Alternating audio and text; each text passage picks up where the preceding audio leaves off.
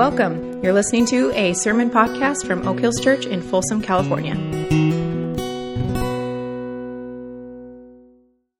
Well, last Friday, Julie and I played in a golf scramble fundraiser. And we played with another couple that Julie knows through her work. I've actually played with the guy before many times, but the four of us played. Here's how a scramble works. If you don't know, all four players in a particular group or foursome hit their shot. Then the group decides which of the four is the best one. Then everybody whose is not the best one picks up their ball, moves over to the best one, drops their ball, and then the four people hit from there. And so you keep doing that till the ball is in the hole. And a scramble is one way to turn the individual sport of golf into a team game. So they can be fun. I generally don't like them, but they can be fun if you have the right group. One of the vibes you catch when you play in a scramble, and I've played in many of them, and one of the vibes, like it just comes with the materials they give you almost, is that even if I hit a bad shot into the trees or water or I miss an easy putt, there's still hope. And this vibe is floating around every foursome, including those that have absolutely zero chance of winning anything. There's just this feeling of, even if I hit a bad shot, even if you hit a bad shot, even if we miss a putt we thought we should make, there's still hope because there's three other people who get to go right after us. And they have a chance to hit a better shot or putt than mine. And if theirs is better, then I pick up my bad shot and I put it where their good shot ended up. So, in a scramble, every single shot brings with it fresh hope. And you end up reminding each other of this as you're playing. Again, I've played in many of them, and it happens every time. One person in our group was not a golfer. I'm being very kind in putting it that way. Julie is, I am, one of the other people was, and one of them really was not a golfer. But it didn't matter, because she'd hit her shot, and it would go from about here to, I don't know, the piano, and we'd say, hey, it's okay, after she hit the ball. We still have three more chances, so it doesn't really matter. And again, I don't really like this format, but I had a blast playing in this foursome. We cheered each other on. We encouraged each other. We had zero chance of winning the tournament. I was telling Julie before I said, listen, we don't have a chance. We could do this 100 times, and we aren't going to win with this group. But we played extremely well. It was a beautiful day. It was a beautiful course. It was the perfect interruption to the everyday chaos and tension and trouble that seems to constantly loom in today's world. And for me, and I imagine for at least some of you, there is a definite limit to my ability to endure day after day the bombardment of burdens and challenges and troubles of this life and world. I've got a certain capacity where I can handle it. But then every now and then I need to step back and away from all the chaos and recalibrate to God's perspective and God's way and God's goodness. I need to step back, I need to breathe, and I need to rediscover the hope I have because of who God is, what Jesus has done, and what His Spirit is currently doing. And I have a hunch that at least some of you know what I mean when I say I've only got a certain capacity for all this burden. Life's burdens, problems, the heaviness of life and the heaviness of the world have a way of sticking to us as we go through life. And we can't just peel them off and keep up with how often they're sticking on us. And these things weigh us down, and we can actually feel the heaviness in our minds and bodies and souls. And so it's crucial to step back and away now and then and let God recalibrate our thoughts, how we're thinking, recalibrate our feelings and see if they're aligned with truth, recalibrate our bodies. We take a deep breath.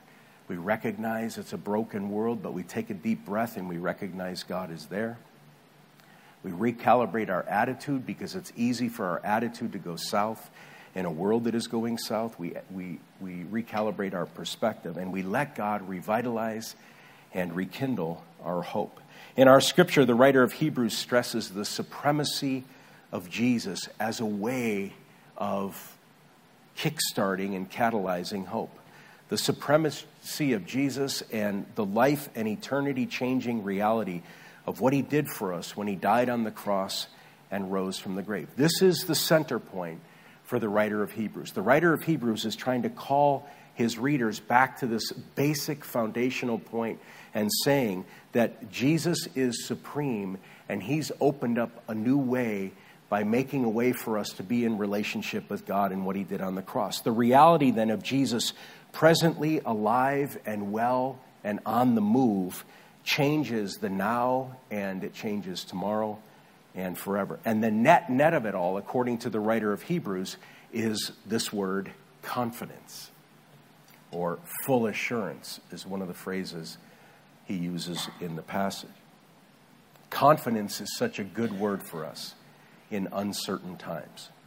Think back to all of the things we've been going through in this series on tremors, all the different issues, and just be able to step back and say, wow, is it possible we could actually have confidence rooted in God as we try to navigate the chaos of this life? Confidence that nothing stands between us and God, that he has cleared the way for us to actually have a relationship with him. Confidence that life and all of its burdens and all of its tremors and all of its problems and all of its heaviness can actually be different because we are in Christ. Or simply because of Jesus, we now have real hope. We have what the Bible sometimes calls living hope, a confident expectation of good things to come as God slowly brings forth his purposes and works out his plan. That's Christian hope. Confidence that good is going to come as God slowly brings forth his purposes and works out his plan. And these days, don't know about you, but these days, I need regular blasts of this hope. I need to hear hope from God. I need to hear hope from you. Hope is what we gave each other last Friday on the golf course. Hey, bad shot, it's okay. We're still okay. Tremors, divisions, crazy world, it's okay. We're still okay. Why? Because Jesus Christ is King. Because Jesus Christ is in control in spite of what my life or the culture or the world looks like or feels like. No matter how much the world shakes from various tremors, Jesus is King, and he's bringing forth his purposes and plan in those who follow him and in this world, and he's doing this right now. See, the chaos that we all live in tricks us into thinking things are out of control. You get that feeling ever? You read something, another tragedy, what's going on in Seoul, all this stuff bombards, and these giant mountains form right in front of us. And you kind of look up at it and you get tricked into thinking things are out of control. Things happening personally that we can't seem to get our arms around makes us think things are out of control. But here's the thing, God is still God. This is the message. This is the point of what the person who wrote Hebrews is saying. God is still God. So there's absolutely nothing happening right now or tomorrow or ever on the personal or worldwide stage. None of it is actually out of control. Now, I don't know about you, but this is worth an exhale. If God is actually God, if God is actually who he says he is, we can stare right into the face of whatever personal, cultural, or worldwide issue, and we can exhale. And maybe even grin. Or maybe even smile. Because God is still God. Paul says it this way in Romans 8:28. And we know that in all things God works for the good of those who love him, who have been called according to his purpose. I actually think a lot of not so helpful stuff has been done in the name of this passage. So I just want to let it lay there. Just think about what he's saying. We know that in all things God works for the good of those who love him. He's saying something is happening even when it doesn't look like anything is happening. God is present even when it seems like he's not. God is at work. God is bringing forth good. So step back. Step away from all the noise and chaos and recalibrate to this greater reality. God is up to something. So we are concluding our Tremor series today, I think rather fittingly, because we're talking about hope and its foundation in the second coming of Jesus, the return of the King. If Jesus died and stayed dead, then hope is dead. If Jesus died and rose from the dead, but that's it, then hope is alive, but for what? If Jesus died and rose from the dead and is coming again a second time to make things new and right, then hope is logical, and hope actually makes sense. So the gist of what I want to say today is that in the midst of a world that is shaking, fractured, divided, filled with various tremors and tensions, bad and disheartening news, it's okay. We're still okay because Jesus is King. In the words of verse 23 from our passage in Hebrews 10, let us hold unswervingly to the hope we profess, for he who promised is faithful. If you're the type that likes to write things down, I would write that down. Hebrews 10:23. It's one of those verses that actually has power to shape how we deal with the stuff happening in life. Let us hold unswervingly to the hope we profess, for he who promised is faithful. Now, our immediate circumstances may never resolve the way we want them to. That's not part of the hope deal. Pain is a reality. That is part of the hope deal. Life is an unfinished symphony, as we know. But someday Jesus will return to finish the work that he started at the resurrection. And the work he started at the resurrection was life conquering death, light conquering darkness. Someday, this resurrection power will transform every square inch of this universe. And it's good to step back and away every now and then and go, wait a minute. What are we saying? We're saying that someday resurrection power will transform every square inch of this universe, and on that day, all will be well. That's where future is going, because that's what Jesus is powerful enough to accomplish. So let us hold unswervingly to the hope we profess, for he who promised is faithful. Now, I want to say something because we all know this to be true. Hope is not easy. We've been talking about this stuff. There's things happening in the world, and then along comes this hope thing, and it just is like, wait, boy, that's hard. All these things that have been churning. Hope is not easy. Hope is actually really hard work. And just to make the point, hope is only one letter different than hype. Last Friday, our golf team had 0 chance of winning the Scramble tournament. 0 chance, period. That's not a lack of hope talking. It's a refusal to let hype talk. Before our round, Newt Rockney himself could have tried to rally us to go out and win one for the Gipper.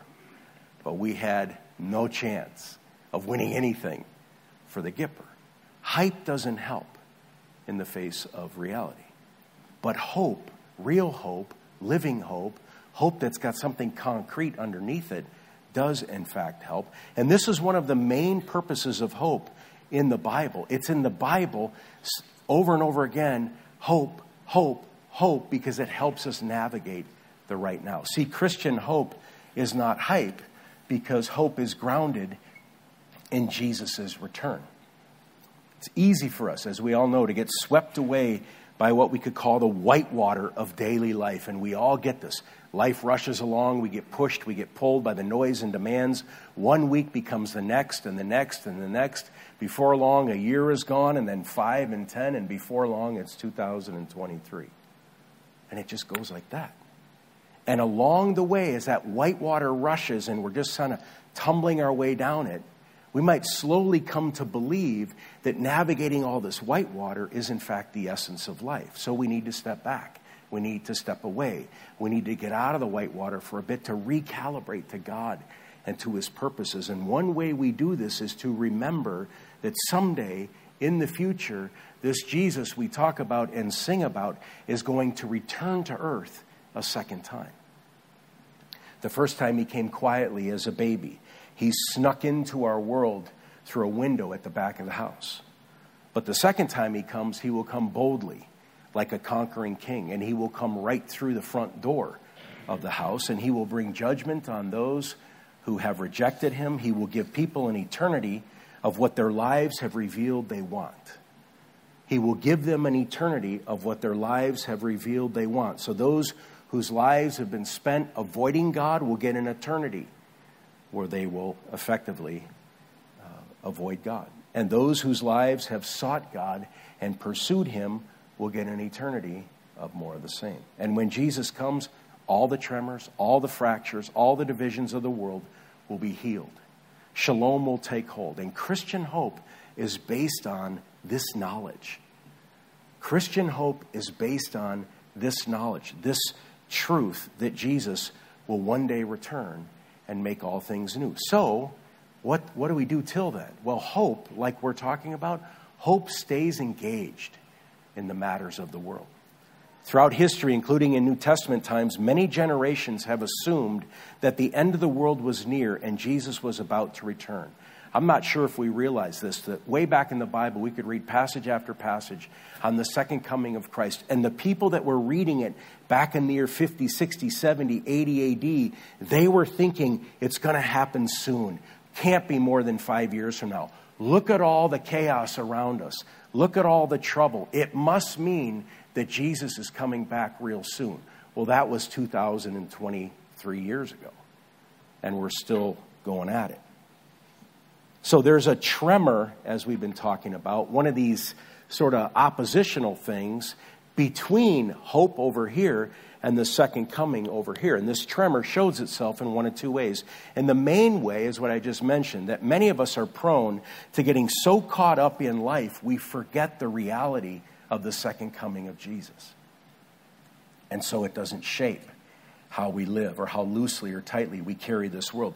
Life consists in navigating the whitewater and doing the best we can, but this second coming business is a little hard to believe, so it sits over here on an out-of-the-way shelf, and it makes minimal difference in how we actually do tomorrow. And that's the main way this tremor shows up. That's probably the case for most of us, is we're not exactly living with the second coming near the forefront of our minds. The less common way that this reality sort of fades in us is that a few of us get so caught up in the second coming, we forget the reality of life and what it means to live as God's people in the midst of a broken and hurting world. All we think about, in other words, is, well, Jesus is coming again. For some, the second coming produces this kind of huddle up and hide mentality. And this huddle up and hide mentality is really running loose these days. Jesus is coming and I can't wait to get out of here. So I'm just going to bide my time until he gets here. The world is rotten and we need to cloister away in some safe zone where we can protect ourselves from all the rottenness. Here's a real popular one these days. California is a crazy and godless place, and I can't wait to move somewhere else. But here's the thing. The second coming of Christ should not drive us out of the world. It should drive us deeper into the world. Hope keeps us engaged with each other and with the world. One of the reasons for a local church's existence is to spur one another on toward love and good deeds, as the passage said. Hebrews 10:25, encourage one another all the more as you see the day approaching. And the day is in reference to the day of the Lord, the day Jesus returns. As time goes by and that day approaches, spur one another on toward love and good deeds. As we see the world falling apart and tensions rising and tremors shaking, encourage one another, breathe life into one another, bring forth love and good deeds. It's the foursome factor at the golf scramble. Hey, it's okay. Keep playing. Keep hitting the ball. Keep living. Keep seeking. We're in this together. I had a conversation this past week with a good and wise friend. It was an unplanned conversation. The call was about topic X, but we got into a long discussion about topic Y, and the essence of the call was hope. Because for various reasons that aren't important, hope has been fading in me a bit these last couple weeks. And this friend encouraged and spurred me on. If you will, he said to me, keep swinging the club, Mike. Keep hitting the ball. Keep playing the game. And don't lose heart. Keep seeking God. Keep following God. Keep trusting God. to bring forth his purposes. And I desperately needed his encouragement. It's one of the things we do for each other. Think about all the tensions and all the tremors we've navigated the past several weeks in this series. All the issues embedded in those tensions and tremors. Think of them: marriage, relationships, citizenship, immigration, wealth, poverty, racism, politics, unity, the goodness of God, the problem of pain. Here's the thing. We're around people every single day who are different language for sure, but they're trying to find their way through this stuff and much more. How do we help other people who are bombarded by the world? How do people of faith help people who may not have faith navigate this craziness? By staying engaged with them. As God's people, we engage others in the realities of the kingdom, and we do it with gentleness and we do it with respect. We don't run and hide. We don't hunker down and wait it out. We engage with gentleness and respect. I love how Peter puts it. He's writing to Christians who are surrounded by the challenges of a culture and want nothing to do with God or his ways. And Peter instructs Christ followers, in your hearts revere Christ as Lord. Always be prepared to give an answer to everyone who asks you to give the reason for the hope that you have, but do this with gentleness and respect. And what's implied is that our hope, Christian hope, is producing goodness and love in ways that other people see it. Our hope is compelling us to live and to work and to bring forth goodness. And when someone notices, we give the reason for our hope. The picture here is a life poured out for the sake of the kingdom that other people notice and ask, what is that all about? Dietrich Bonhoeffer, very close to the end of his life, very close to his execution, wrote and said it this way: I discovered later, and am still discovering right up to this moment, that it is only by living completely in this world that one learns to have faith.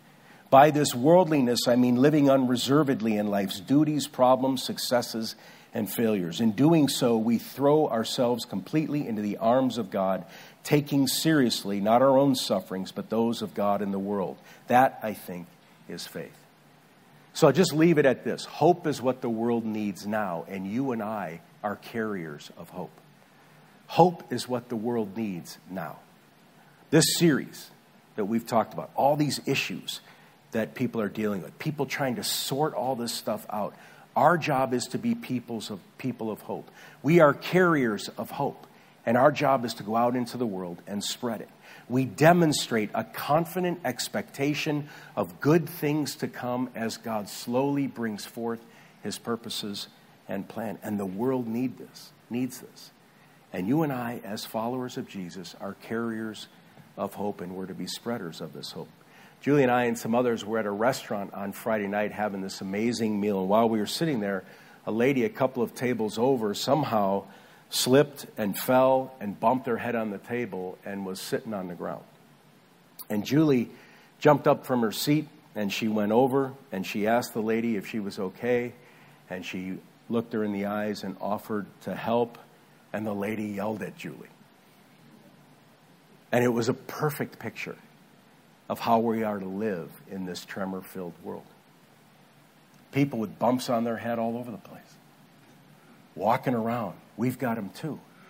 But there's a courageousness in moving toward people who need help and who need hope. And offering that hope with no strings attached. Offering the goodness without needing a response. Pouring ourselves out without regard for how it will be received. Romans 15:13, Paul says, may the God of hope fill you with all joy and peace as you trust in him, so that you may overflow with hope by the power of the Holy Spirit. I don't know where you're at these days, but I'm at a point both in my life and in my work where I want to take a season and I want to just breathe and I want to say, I want to overflow with hope. I need a recharge on hope. Over in Ephesians, it says, Paul prays, I pray that the eyes of your heart may be enlightened in order that you may know the hope to which he has called you. I guess that's the point of today's talk, that we may know the hope to which God has called us, and that hope would put fuel in our tank to keep going. One of C.S. Lewis's great lines is further up and further in. And by it, he meant, let's keep going further up into God and his kingdom. And let's keep going further in to God and his kingdom. Keep going.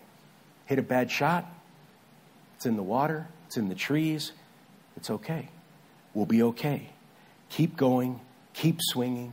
Keep going further up and further into God and into the reality of his kingdom. And as we end this series, this is kind of the deal. This is what we talk about all the time here. That we're on this journey together. That we've kind of got ourselves locked arm in arm. And we're simply seeking God to follow him further up and further in. Would you pray with me, please? Our Heavenly Father, we're grateful for the hope that we have, that we can stand on something that is solid. We can stand on something that doesn't move. We aren't just whistling in the dark, and we're not just spouting off hype. But we have this certain and sure hope that Jesus is coming again, and one day all will be well. One day all fractures will be healed. One day all tremors will be quieted. And one day, the power that rose Jesus from the dead will occupy every square inch of the universe, and all will finally be well. And I pray today that that living hope, that our eyes would be open to the reality of this hope, and that it would shape how we live today, how we navigate the challenges, and how we reach out to a world that is in desperate need. Help us to do this, we pray, in Christ's name. Amen.